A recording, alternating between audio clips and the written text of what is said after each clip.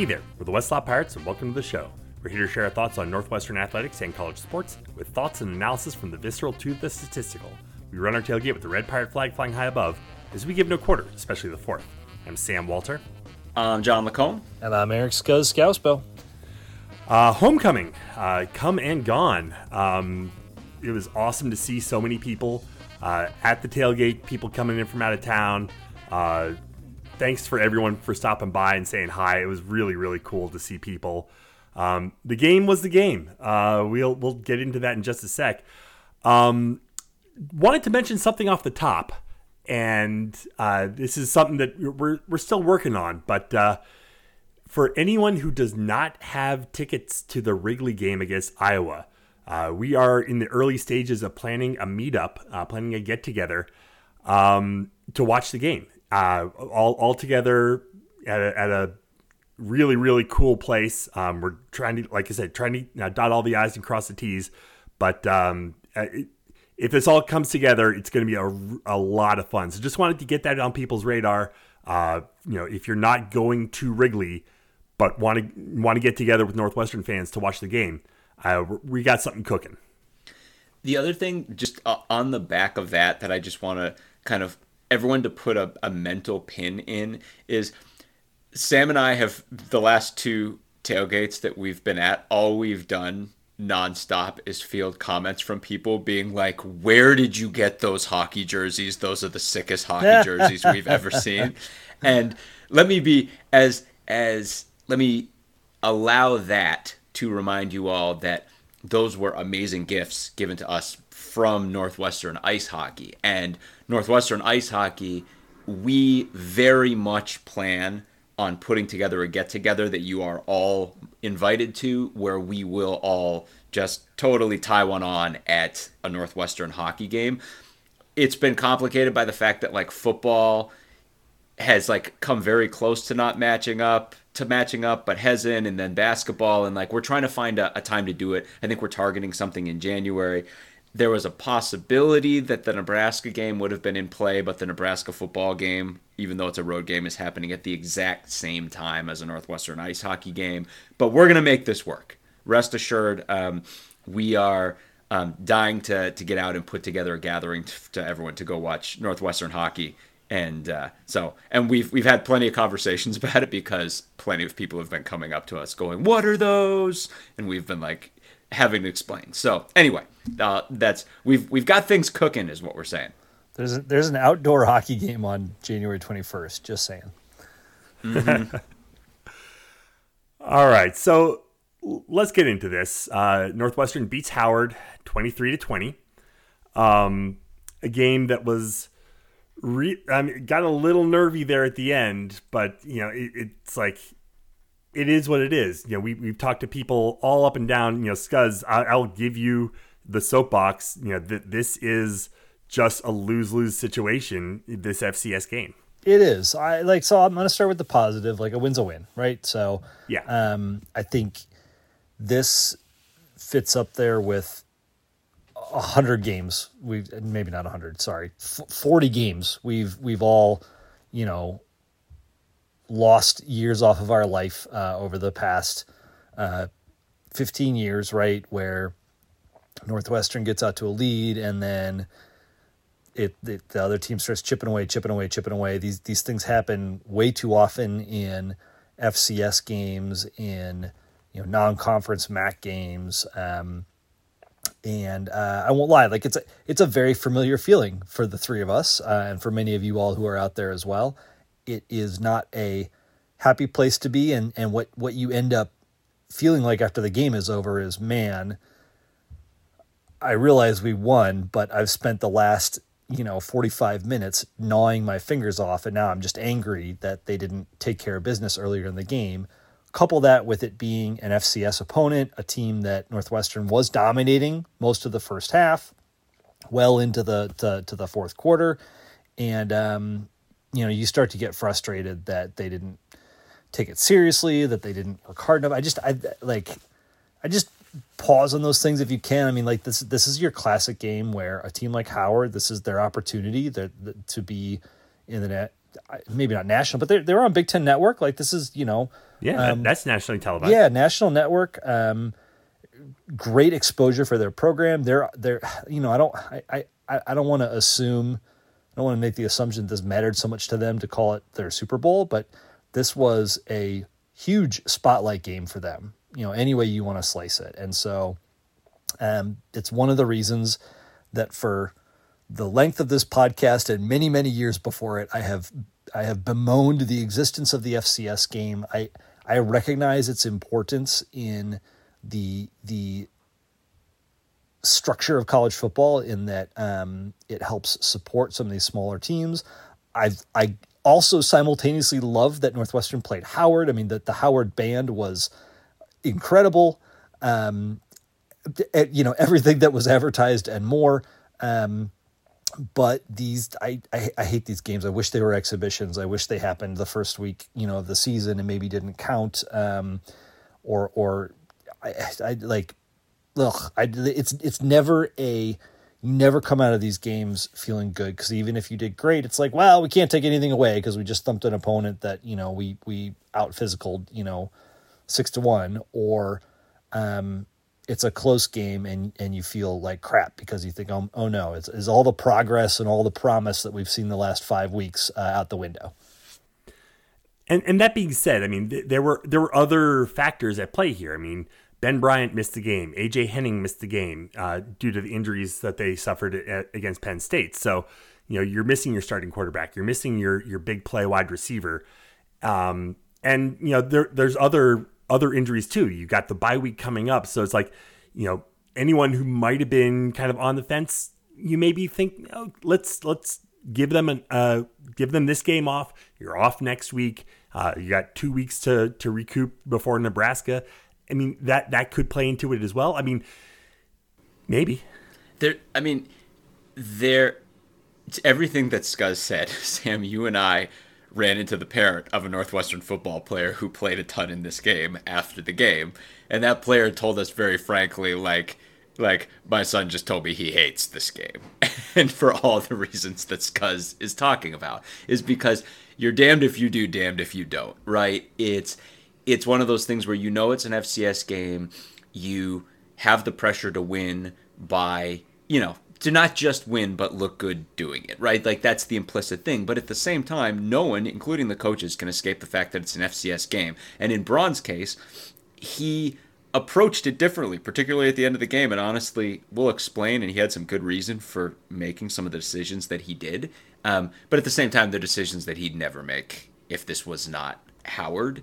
And at the same time, Braun offered a very healthy dose of perspective after the game, because it's very clear from Braun's post-game press conference that, as he should, and we have all talked about this, every win is gold for this guy, and he doesn't care how he gets them. And that was his attitude in the post-game. He's like, we're 3-3. And it is like, we are 3-3. And the ridiculous thing about these FCS games is, but for that moment, when for a split second the ball bounced off Rod Hurd's chest on that onside kick before he corralled it in, and I thought I was going to throw up, that was the only time the entire game where the outcome was in doubt. It was a gross-looking game for a lot of the game, and we didn't get the scoreline that we want. But the game was in doubt for one moment on one play. And aside from that, it was just a road to win number 3 the whole time. But I kind of want to say this one thing up top, because I feel like underneath all of this, and coloring this whole discussion of the game, is this instinct that a ton of Northwestern Nation has to be like, man, we thought things were going so great, and then this happened. Because there's that knee-jerk reaction to be like, if you beat a MEAC team 23-20, a ton of things must have gone wrong in the game. And it's just not the way that this one went down. Well, I just briefly, we all love to play the transitive property of college football game. So-and-so beat so-and-so, beat so-and-so, beat so-and-so. And very, very quickly you get, Northwestern is better than Alabama because of some, convoluted logic train. And that gets even, more haphazard when you start to think about, scoring margin, et cetera. So like it is extremely easy to do that, especially within our bubble. But we all know that's not really how college football works. any given Saturday and whatnot. But like your point, John, is that like there were some very specific things that went down in this game that caused it to look the way it looked. Exactly. And I find myself in a little bit of a weird place here, because to assuage all of your collective concerns that the sky is falling in a ton of different ways, we sort of have to get at something that we are loath to do on this podcast, which is discuss the performance of specific players. We hate doing this. You all know we avoid it like the plague.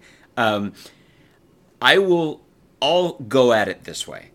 I've watched the game tape of this game tape many times. I've looked at why? I've gone over it many times. I've looked at it all many times, and there are many specific plays that I could talk about. I'm not going to talk about those.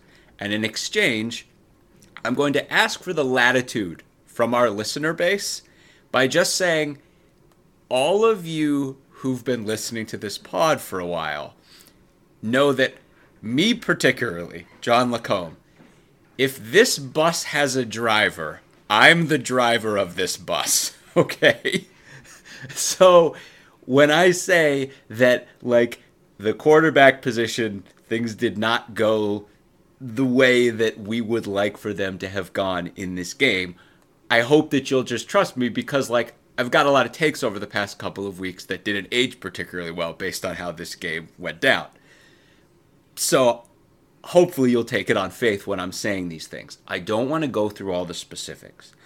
All I'll say is it's important to bring this up for a couple specific reasons.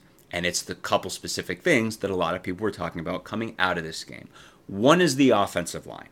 Because on paper, there were 4 sacks given up in this game, and the offensive line committed a lot of penalties. But again, having watched all this tape again and again, I was reminded of the famous Darryl Royal quote relative to throwing the football, when Darryl Royal was running the wishbone at Texas, and he was like, anytime you throw the ball, only three things can happen, and 2 of them are bad. Well, when the defense rushes at least 5 guys and the offensive line picks up every one of those 5 guys and protects, and a legitimate pocket forms, and then the quarterback leaves that pocket by his own decision, only 3 things can happen, and all of them are bad. Number 1 is you gain either 1 or 2 yards. Number 2 is you take a sack.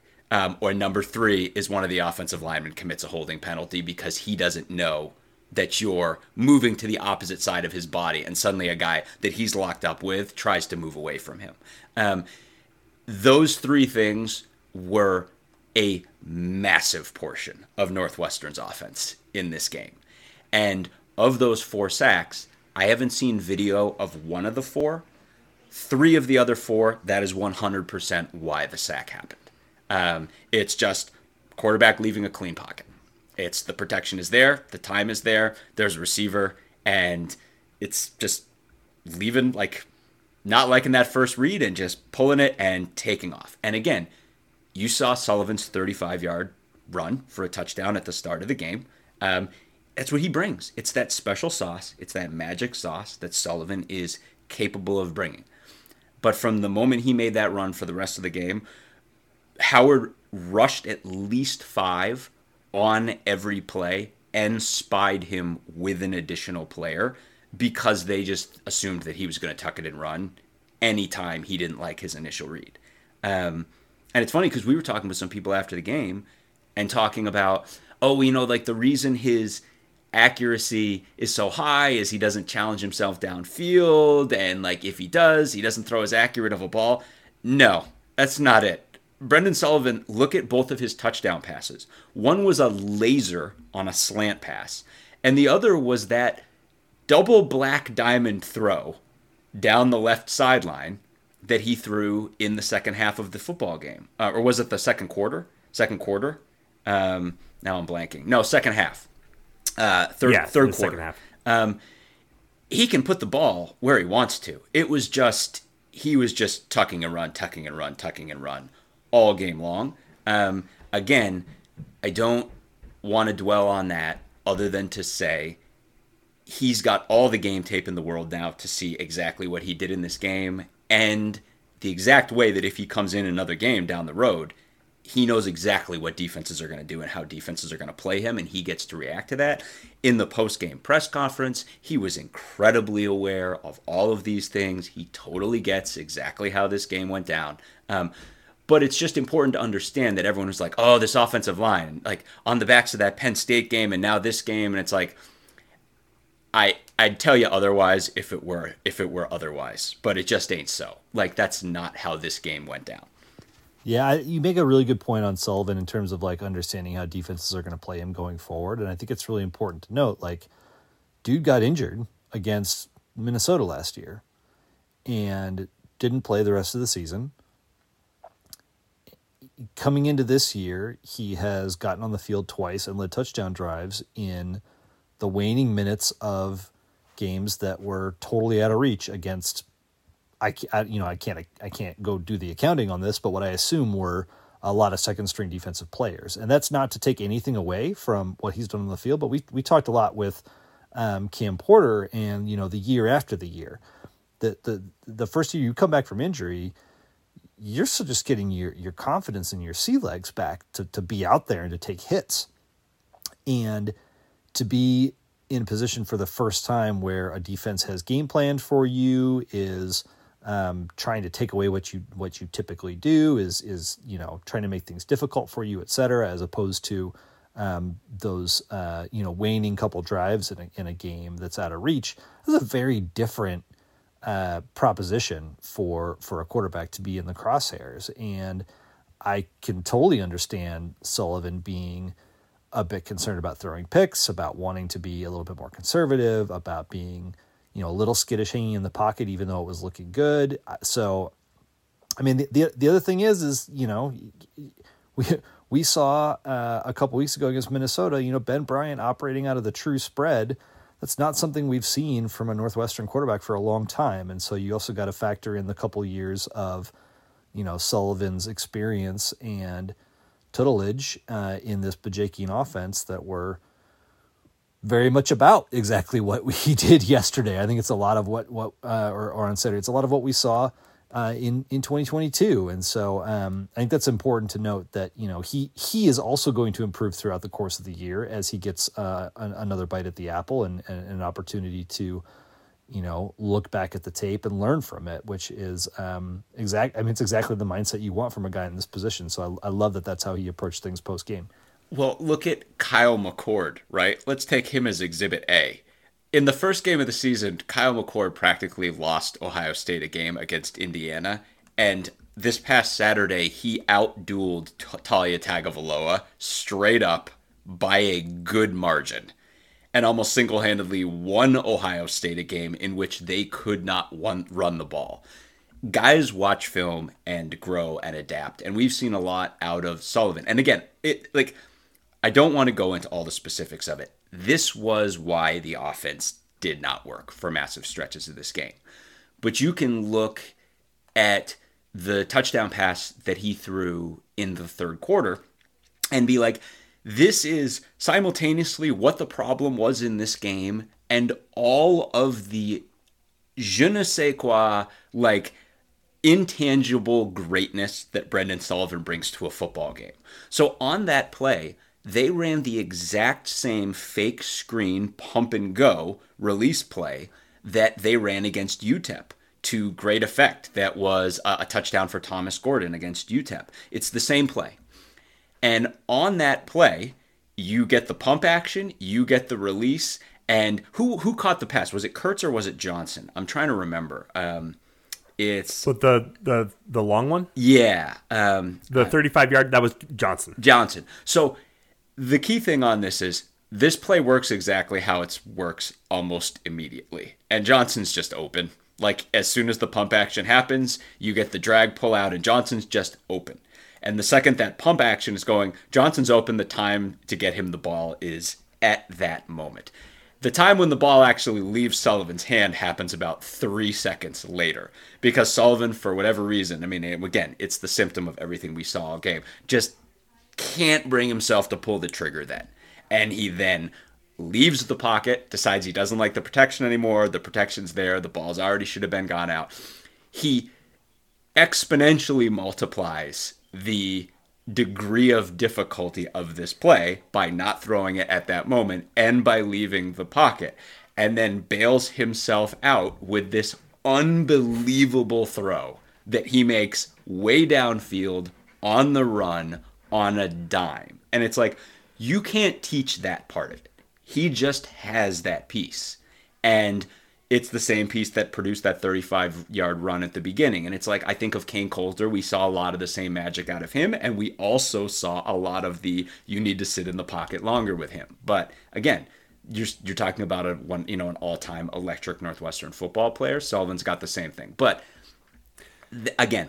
Yeah. What's tough though, for Sullivan, he's not the starter.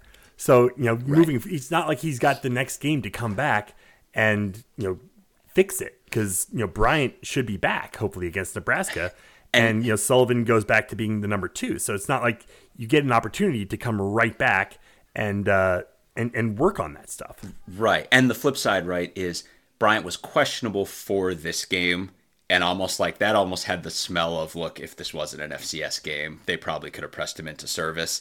And he has a bye week next week, and then he has Nebraska.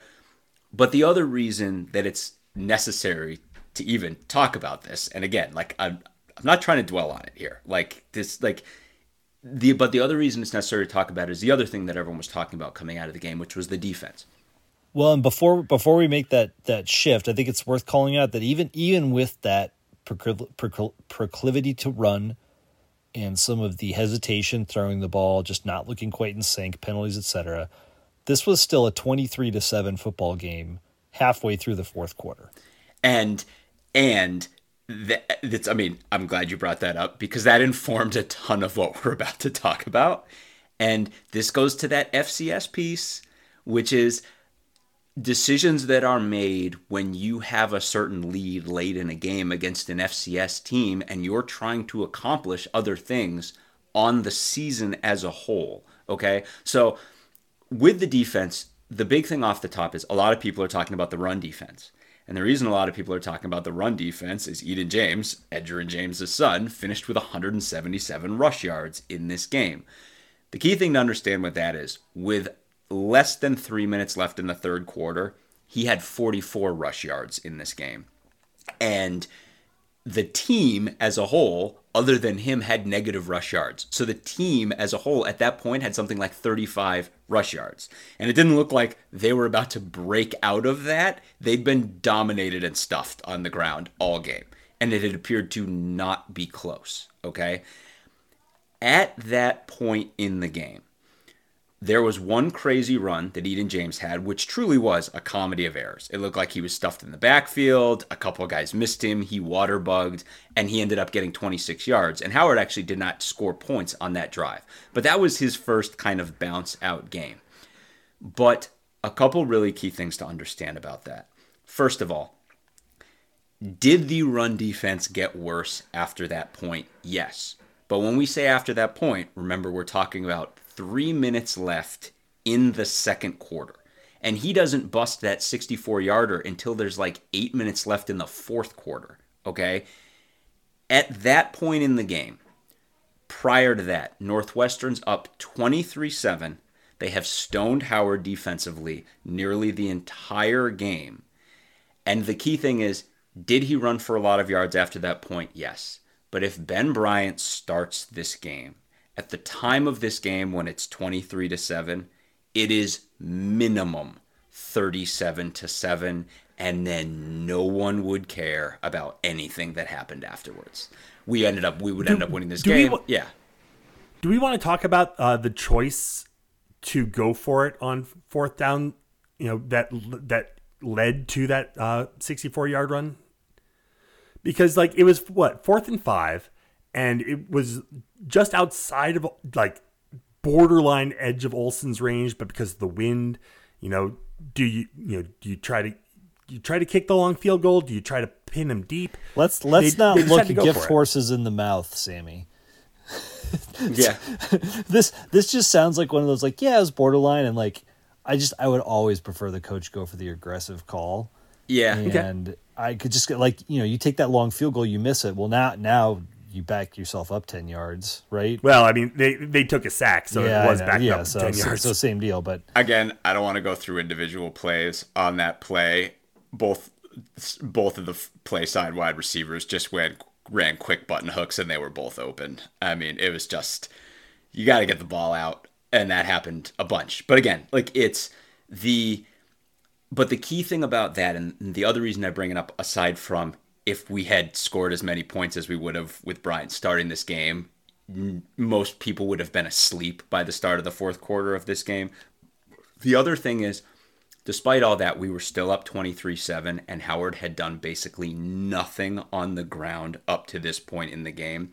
So Braun started doing a couple of things that ended up being key to Eden James's running for a ton of yards late in this game that he would never have done against an FBS or especially a Big Ten opponent. He just started playing different formations. One, he played a lot of really light pass rushers because he just didn't think Howard was going to throw for the rest of the game. And he was continually trying to generate pass rush without bringing a blitz. Just because you mean that he didn't think Howard was going to run the rest of the game. Right, that's right. He didn't think Howard was going to run the rest of the game. He thought they were going to have to throw. Well, and this is the exact strategy that worked so well against Utah State. I think that's really important to call out. UTEP, yeah. UTEP, yeah. This is something that we praised him for, and that in UTEP, like as the game went on, and as UTEP was forced more and more to pass, in part because Northwestern had scored so many points, he brought more and more, like it was Saka, and then it was Saka and Pate, and then it was Saka and Peyton Soares, right? Like we talked about that progression throughout the second half against UTEP, and it seems like he for very good reason took the same strategy here, and then it just didn't quite pay off. Well, right, and then there's that subtle difference too, where you see the way Braun approaches an FCS game, and honestly, he approaches it the way I think a lot of us would love any coach to approach it, where he can't resist being like, I want to try some stuff. I got stuff I want to try. I got stuff I need to know if it works or not. And if not now, when I have a sizable lead heading into the fourth quarter against an FCS opponent, when? And again, it's that same thing. It's that poison pill of an FCS game. Because one thing that was very clear is anytime Northwestern brought pressure in this game, anytime they blitzed, they had tons of success. There's a reason Xander Mueller has 2 sacks in this game. And both of those sacks were intentional grounding plays because the play was done almost the second they called the play. It's just Howard didn't pick it up. He comes right in free. Quentin Williams just chucks it wherever he can, and it's intentional grounding. One of those was the safety. But again, Braun is like, I got to see if I can get pressure with 4 here. And honestly, I think he thought, and we thought, that we'd get a little bit more pressure based on the UTEP game. In this game with 4. And as it was, we only ended up getting 1 sack in this game, a Richie Haggerty sack, aside from when we weren't blitzing. We only got 1 sack rushing with 4, and that was after Howard's starting left tackle was hurt and their backup left tackle was in. But this is all a long way of saying Braun had personnel in on first down multiple times all through the end of this game that he would never have on first down. Light pass rushing ends. Specifically on the 64-yarder, he had in the hole to the play side a true freshman, true pass rush defensive end on the field because he didn't think Howard was going to throw, and he's trying to get guys... Run. Yeah, he didn't think Howard was going to run. I keep saying this, yeah. Because running is what happened all fourth quarter, right? He didn't think Howard was going to run. He thought they were going to throw because they hadn't had success running all day. And he's trying to get and guys... they're down big, and they're trying to get back into the game. Exactly. And he's trying to get guys quality reps. And what happened? Howard ran a play to the play side. They moved that true freshman defensive end out of the hole, got a clean release, and the rest of it was just Eden James being ungodly fast. And he go through. But again, if you're looking at all the tape being like, oh man, these defensive line, they seem like they took really big strides, and then it all came crashing down. It's just not what happened. His other biggest run of the game, and again, this is a guy who got almost all of his yards in the game on 3 carries. The last one was just, again, on first down, we had a light pass rush specialist in the hole to the play side. Braun hasn't done that the entire season. He's trying to get guys reps.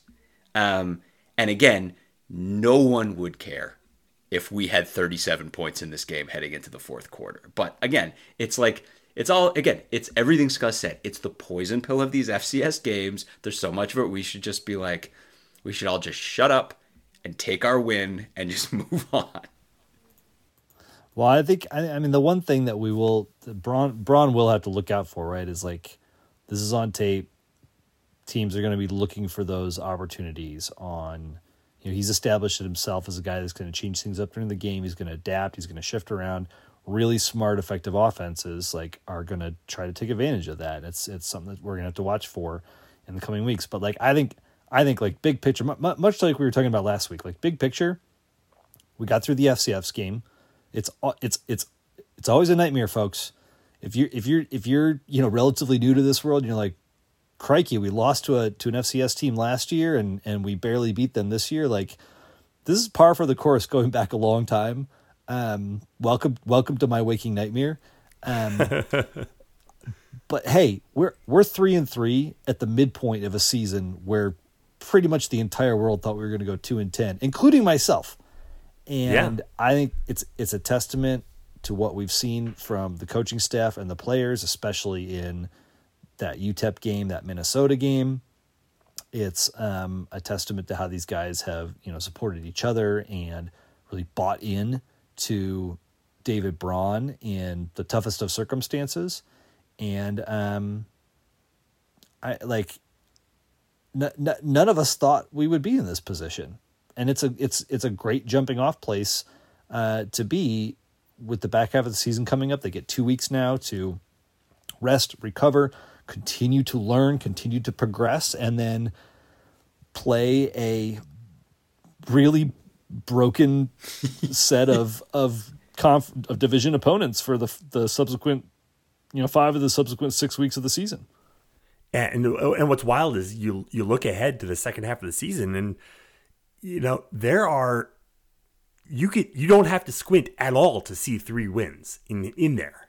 I mean, I'm not saying that we're going to win them, but there are winnable games coming up, no doubt. It's like, do you think Nebraska right now is looking at our FCS game and being like, oh, look at Northwestern, barely beating an FCS opponent. We're licking our chops. No, because every Nebraska fan watched that Nebraska-Illinois game Friday night, that crime against football that those two teams played.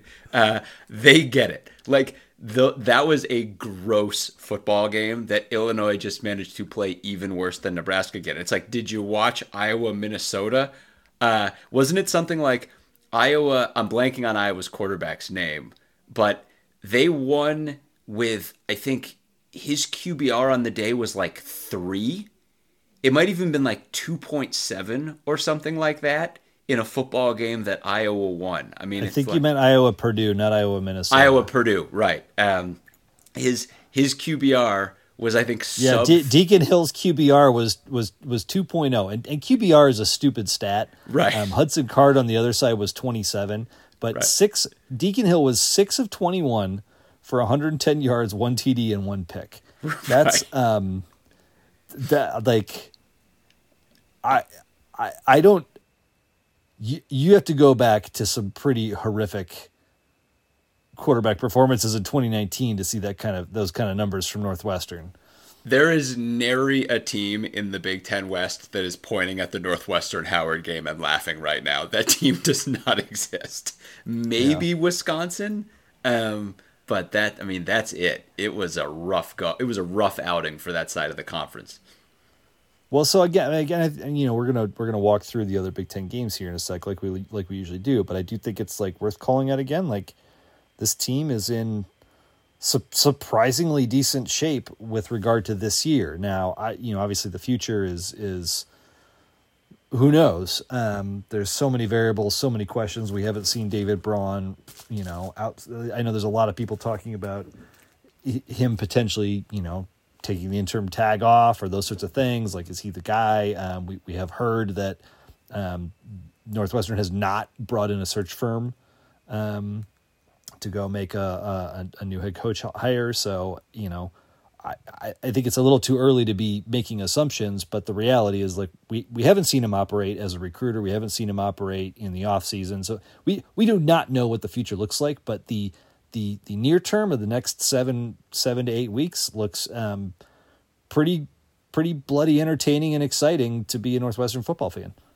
Well, on that point, I mean, it's interesting because we did get 2 commits this past week, right? And didn't one of them said, in while Braun was recruiting him, he said, I don't know what's going to happen next year. I don't know I don't know what my title is going to be, and so, like, whether he's head coach, whether he's DC or whatever, but, like, the guy's like, I don't care. I want to come play with this guy. I don't care if I'm playing with him or for him, but, like, I want a part of this. And that's really, really cool to hear. It's fantastic, and it dovetails with something that Sammy and I heard so many times. I mean, like, while we were at the tailgate Sunday, we talked to people who work in the athletic department. We talked to parents. I heard a story relating to an interaction with a noted journalist, all saying the same thing, which is that David Braun is the nicest flipping guy. And everyone is in an open love affair with this guy. Everyone is like, he walks up. We heard from student journalists to be like, he went out of my way to identify me, walk up and, like, introduce me in the most, and introduce himself to me in the most humble way possible. And people being like, he, is pointing to someone and being like, oh, you're the nice, and someone being like, I've talked to this guy and he is unbelievably nice, the most humble, just nice. And it's just like, you watch the press conferences, you see the same thing. He is an open book. He wears his heart on his sleeve, and there is not an easier guy for Northwestern Nation to fall in love with, and they have. And he's 3-3 right now. You want to root for him to get all the wins in the world, but you don't have too hard to see how recruits have been charmed by this guy so far. And I kind of feel like a lot more will be, and you kind of want to see him actually get the chance to work and recruit. But yeah, I mean, you step back and you're like, seems to be a great guy who has done a great job so far. And it's like, divorce yourself from the specifics of this game. We're 3-3. If you or a loved one is seriously injured by someone else's negligence, hire Kent Simpson of the Simpson Law Group. After over a decade prosecuting murder cases in Chicago, Simpson opened his own firm focused on wrongful death and personal injury cases. He specializes in car, truck, motorcycle, boat, and other transportation accidents, as well as construction accidents, medical negligence, slip and falls, product liability, and more. Millions recovered for clients, no fee unless he wins. The Simpson Law Group, compassion, empathy, and vigorous advocacy. Go to simpsonlawgroup.com or call 312-332-2107 for a free consultation, and go Cats. And, with the bye week coming up, we don't have a game to preview this week. So I think with that, let's go ahead and, look around the conference. And, we're getting into, we're in October now. We're starting to get a sense of who these teams are, of what's what. And, you look at, Michigan 52, Minnesota 10. You look at, Ohio State 37-17 over Maryland, Wisconsin 24-13 over Rutgers, Iowa 20, Purdue 14, and then obviously the Nebraska-Illinois travesty. You're really getting a sense of what else is out there.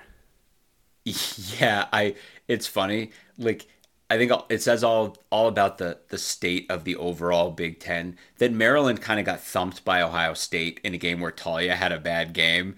And you could absolutely talk me into Maryland being the 4th best team in the Big Ten right now. Maryland was up in that game.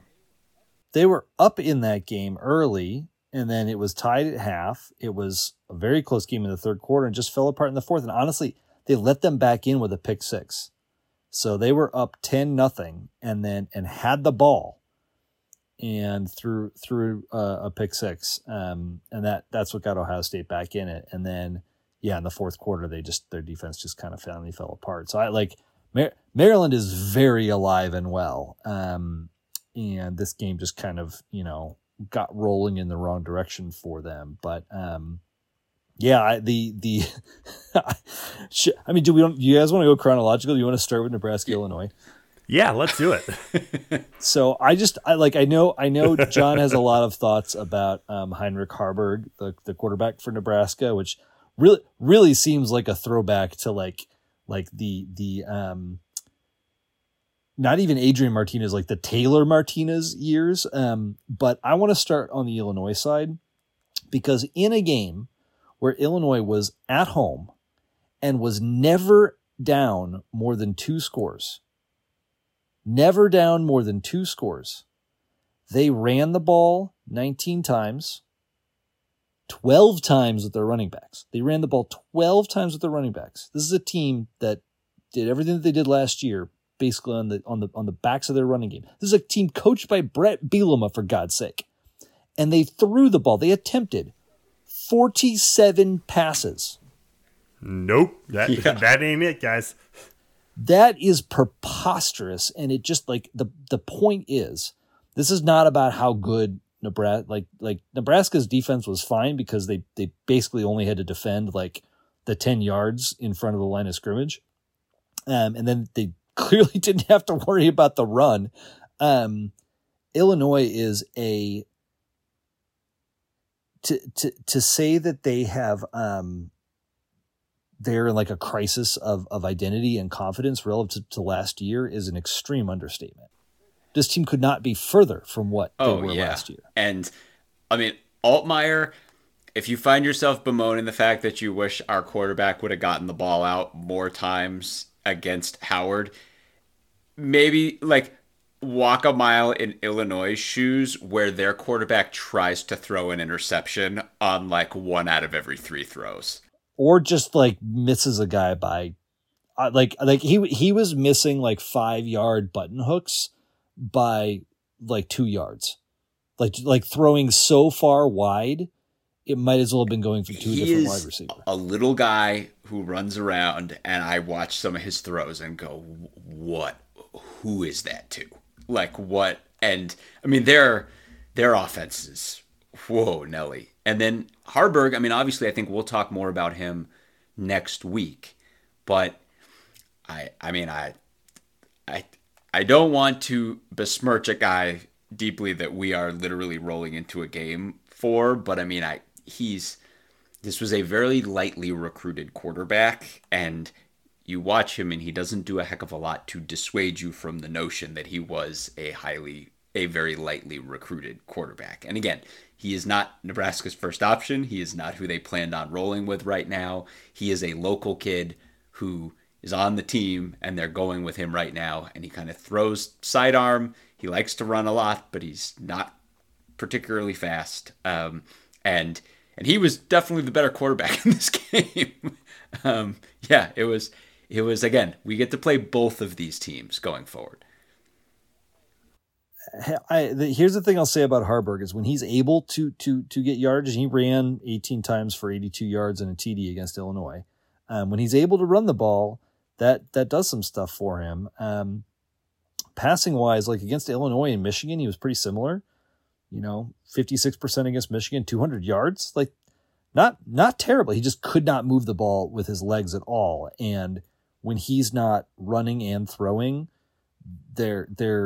Nebraska's pretty much incapable. So it's very much a throwback to when it was 100% on the quarterback to do everything. And he's clearly, the reason I said earlier, Taylor Martinez, not Adrian Martinez, is that Adrian Martinez being the more recent guy, the 4-year starter under Scott Frost, who was really quite a talented guy, struggled a lot with turnovers. Taylor Martinez was, from a prior manifestation, exact same player, just not nearly as physically gifted. But it's like a one man show, and that one man does not, put the fear of God into your heart. I feel like because we haven't mentioned his name nearly enough, but I mean, that's because he's hurt and he didn't play in our last game. If you ask me, would I rather have Ben Bryant or either of these two quarterbacks, I'm going to reply, is that a trick question? It's not. It's not even. That's not a question. Yeah, exactly. Yeah. Michigan 52, Minnesota 10. We've seen Minnesota. We know their struggles. Michigan is every bit as good as we thought they were. If Minnesota can't run the ball, they can't do anything. Well, and Taylor's out. Isn't he? Credit. I think he might still be hurt. Darius Taylor didn't play in this game, so he's hurt. And they still, credit where credit's due. Minnesota ran the ball 40 times and attempted 16 passes. So they know they just couldn't get first downs. Kyle Ekman threw 2 picks. This was a situation where they were totally outgunned, and then I think things just really didn't go their way, and Michigan played a really, really good game. So. We mentioned the Ohio State Maryland game. What's the takeaway? I don't care about Ohio State. Maryland, this was their first loss. And, as we said, Talia had a rough game. We see Maryland in a few weeks. What scares you? What, looking ahead 3 weeks? Again, this is a guy who absolutely torched a couple teams leading into this game. And we know that he's an NFL prospect for sure. I feel like this has happened before with him against top teams, that he knows it's all on him, and I think he tries to hero ball it a little bit sometimes. I think the shocking thing for me in that game correct me if I'm wrong, because Ohio State had 0 success on the ground in that game, I think. So Maryland's run D is surprisingly they held Indiana to 3 yards per carry. They held Michigan State to 3 yards per carry. They held Ohio State to 2 yards per carry. Some of that is, they got some sack yardage on McCord, but part of it too is that Travion Henderson did not play. Okay. So it was mostly Chip Tranum, and then Mayan Williams, had 6 carries. So they for whatever reason they didn't have their big gun, and that could be the difference. But even still, Maryland's run D has been surprisingly good in their last 4 games, and that does give me some worries for Northwestern. That I love Ben Bryant, but a track meet game against Tagovailoa, both teams chucking the ball does not feel That's great. Credit to Maryland too, because if you remember, they promoted their defensive line coach to DC, and he was not the initial intended guy to have that job, and they really kind of ended up there. And they fielded a great defensive line last year and then turned the entire 2 deep over. And if they've been able to engineer a good run D with all new parts, then that's a real testament to him, and they're actually potentially building a little bit of defensive culture there. But yeah, again, Talia has a couple of games this season where he was in God mode, and I wouldn't be assuming that we're going to get the performance he put up against Ohio State. It is going to be a real bummer for me if Tagovailoa does not get one of the big 3 in the East this year. And on paper, I felt like that Ohio State game was the best chance. However, it was the one road game, so he gets home games against Penn State and Michigan in November, and those are, if you're a junkie, those are appointment viewing because they're going to be pretty interesting. And who knows, maybe they'll be over fast because those offenses are really good, and Maryland's defense won't be able to keep up. But I'll just be really bummed for him if he can't get one of the Big Ten teams in the East. And on the other side, we brought it up much earlier in this pod, but Kyle McCord has gotten a lot better, and I still can't believe Ohio State is ranked 3rd in the nation, but they have gotten a lot better. And it really is the top 3. It is a 3-team race in this conference. Ain't no one else close, but it is going to be interesting to see how those teams play each other. Rutgers, Wisconsin, 24-13 Wisconsin. This was an interesting one. So it was, and it was 17-0 at half, and then Rutgers started to make a bit of a comeback. They got a TD. Wisconsin scored again. They got another TD, but with 4 minutes left, right? They were down 11, so you knew the game was most likely over. It has felt to me like Wisconsin has been figuring it out steadily week by week, and they lost that game against Washington State, who's gone on to have some other big ones. They seemed to really get right against Purdue 2 weeks ago, and then this win over Rutgers looked relatively nice. But when you dig under the covers, like, some of the same problems are still there. So Braylon Allen carried the ball 21 times for 100 yards, like, that's great.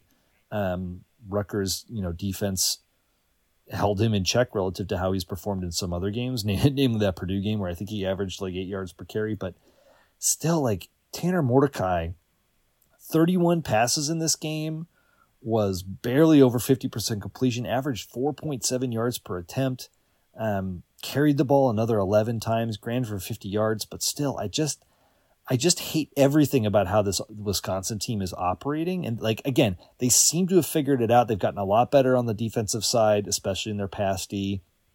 They get an ailing Iowa next week and then Illinois before playing Ohio State on 10/28. So, like, we won't really know if Wisconsin has figured stuff out until the end of October. But I guess the thing you could say about them is that they're the one team in the West that looks pretty solid across the board. And I do think that there are some warts underneath the surface, but everybody else has got warts, like, on their face right now. And then Iowa, Purdue, 20-14. Iowa wins, but my God. We talked a little bit about the quarterback situation, and so Cade McNamara gets injured last week. This Deacon Hill dude, who's like built like a brick house, he's 260 pounds, 6'3", comes in against Michigan State and looks okay throwing the ball, like throws a touchdown on his first drive. But 40% of his passes were complete, drops below 30% against Purdue. This guy's just not a quarterback. So they're either going to have to figure out how to run the wing T, or I don't even know who else they have on the roster. I'm looking at it right now. So they've got a true freshman in Marco Lanes and a sophomore in Joe Labus. Maybe another freshman in Tommy Poloski. Like, maybe we start to see some of these players in the next couple of weeks, but I just don't see how they can carry on with Deacon Hill. I mean, again, like, their defense is good enough that, and they ran the ball really well in this game. Caleb Johnson rushed for 134 yards and a touchdown. Like, the defense is good, but it's not last year good. So, like, are they just gonna, like, stubbornly soldier on and keep doing what they're doing? I mean, that'd be very Ferencian, if you will. I mean, Iowa's just been in several games where you're like, well, I guess someone had to win one of these games, and it was Iowa. But I mean, it's right. I mean, again, like, they're playing some absolutely atrocious offensive football for the second season in a row. Well, here's what's crazy real quick. So they go to Wisconsin next week, and then they have 4 games in a row at home: Minnesota, Northwestern, Rutgers, Illinois, before going at Nebraska to the end. I mean, they could easily go 10-2 with that lineup. Well, not home, even with this quarterback situation. Well, not home unless you're talking about the friendly confines of Wrigley Field as a home game for Iowa. They're it's listed as a home game on their schedule on ESPN. It just says versus Northwestern. That's weird. What does it say on? What does it say on? That's a It Wrigley. may feel like an Iowa home game. But yeah, our thing says versus Iowa, so you're right. That is so. Yeah, so they have 3 of their next 4 at home after Wisconsin. If they can run the ball, I guess this is as good a time as any to point out something that, just as one way to encapsulate the entire Big Ten West, there is only one team in the Big Ten West right now that through half of a season has both scored more points than Northwestern has and given up less points than Northwestern has. There's one team that fits that criteria, and it's the Wisconsin Badgers. Everyone else has their warts in some way or another, and has something that they've done worse than Northwestern has so far this season. And as Scuzz has very clearly outlined, it's not like Wisconsin's no peach. Like, they've got plenty of problems too. And I think we'll see what both Wisconsin and Iowa are about next week. So speaking about next week, let's quickly run through that schedule. You got 11 a.m. on Fox, Indiana at Michigan. Michigan a 33.5 point favorite. The over/under is 47.5. Lord Almighty. They're gonna cover that one, I think. You got the Peacock game also at 11. Get out those streaming services. Ohio State at Purdue. Ohio State a 19.5 point favorite. I'll use this as an opportunity to insert the fact that I would really be thinking Purdue actually had a shot in this game if Jeff Brom was still the coach of Purdue, because that man has magic flowing from his fingers right now. Oh, man. Yes, he does. And cannot lose. They're ready to build a statue of him in Louisville. But yeah, no, Ryan Walters someday, but not this day. Michigan State at Rutgers, also at 11 o'clock. Rutgers a 5.5 point home favorite. Over/under is 40.5. The only Big Ten game that's not a double-digit line right now. Michigan State has shown. I guess they showed a little bit of get up and go against Iowa 2 weeks ago, but they've shown pretty much nothing since the Tucker news, and I don't expect that to change. I'm a little shocked by this line because every team Rutgers has played this season that fits the Michigan State definition, they have smoked. So I five something seems a little low to me. You've got UMass at Penn State. Penn State 43 point favorite. Over/under is hide the kids. Yeah. Stop. He's already dead. Yeah. Illinois at Maryland. Maryland only a 14 point favorite at home against Illinois. That seems low. That's a 2:30 game on NBC. Well, I tell you what, if trends hold, Illinois ain't going to be able to run in this game, and I don't like how that sounds. Yeah, I think Illinois, with the Nebraska game as an example, right? I mean, Illinois, especially that front seven, they do what they can to keep the team in the game, but that back four, it ain't NFL starters anymore, and Talia is an NFL player, and I think, 14 seems low to me. And then 3 o'clock on Fox, Iowa at Wisconsin. Wisconsin a 10-point favorite, over/under 36.5. I mean, here's the thing, like, with Wisconsin doing the weird things that they're doing on offense, like, we know this Iowa defense can cause turnovers and score, and if they put the ball in Tanner Mordecai's hands 50 times in this game like they did in the last one, that's playing with fire. I'm just gonna say it right now. You are playing with fire if that's your approach. You put the ball in Braylon Allen's hands 30 times and minimize your exposure with Mordecai running around there and like give it to him 20 times on play action. Like, I like that a lot better against a team that has pretty much proven it can't score offensively. But we'll see. We'll see what they do. I mean, Iowa could absolutely win this one 10-7 because they don't turn it over and Mordecai throws a pick six. Like, that is for sure on the table. As you say, at the same time, Wisconsin could win this 30-0. Maybe. I mean, again, that would be a heck of a coming out party for that offensive system against this Iowa defense. Have we heard any update on Ches Malusi? I mean, I haven't seen him in the lineup in the past couple of weeks. I know he got hurt. Do we know how bad? No, I don't. I'm not sure. I mean, again, credit to Iowa's defense. It's not quite what it was last year, but you still see them handling everybody. And again, it's not like Wisconsin has something that's clicking right now that they're bringing into that game. Broken leg against Purdue. He's out for the year. Oh, wow. Okay. Yeah. Whew. All right. Looking nationally, we got games on Tuesday night. We got games on Wednesday night. We got games on Thursday and Friday. You got college football every single day this weekend or this week. A bunch of Conference USA games and Sun Belt on Tuesday. You've got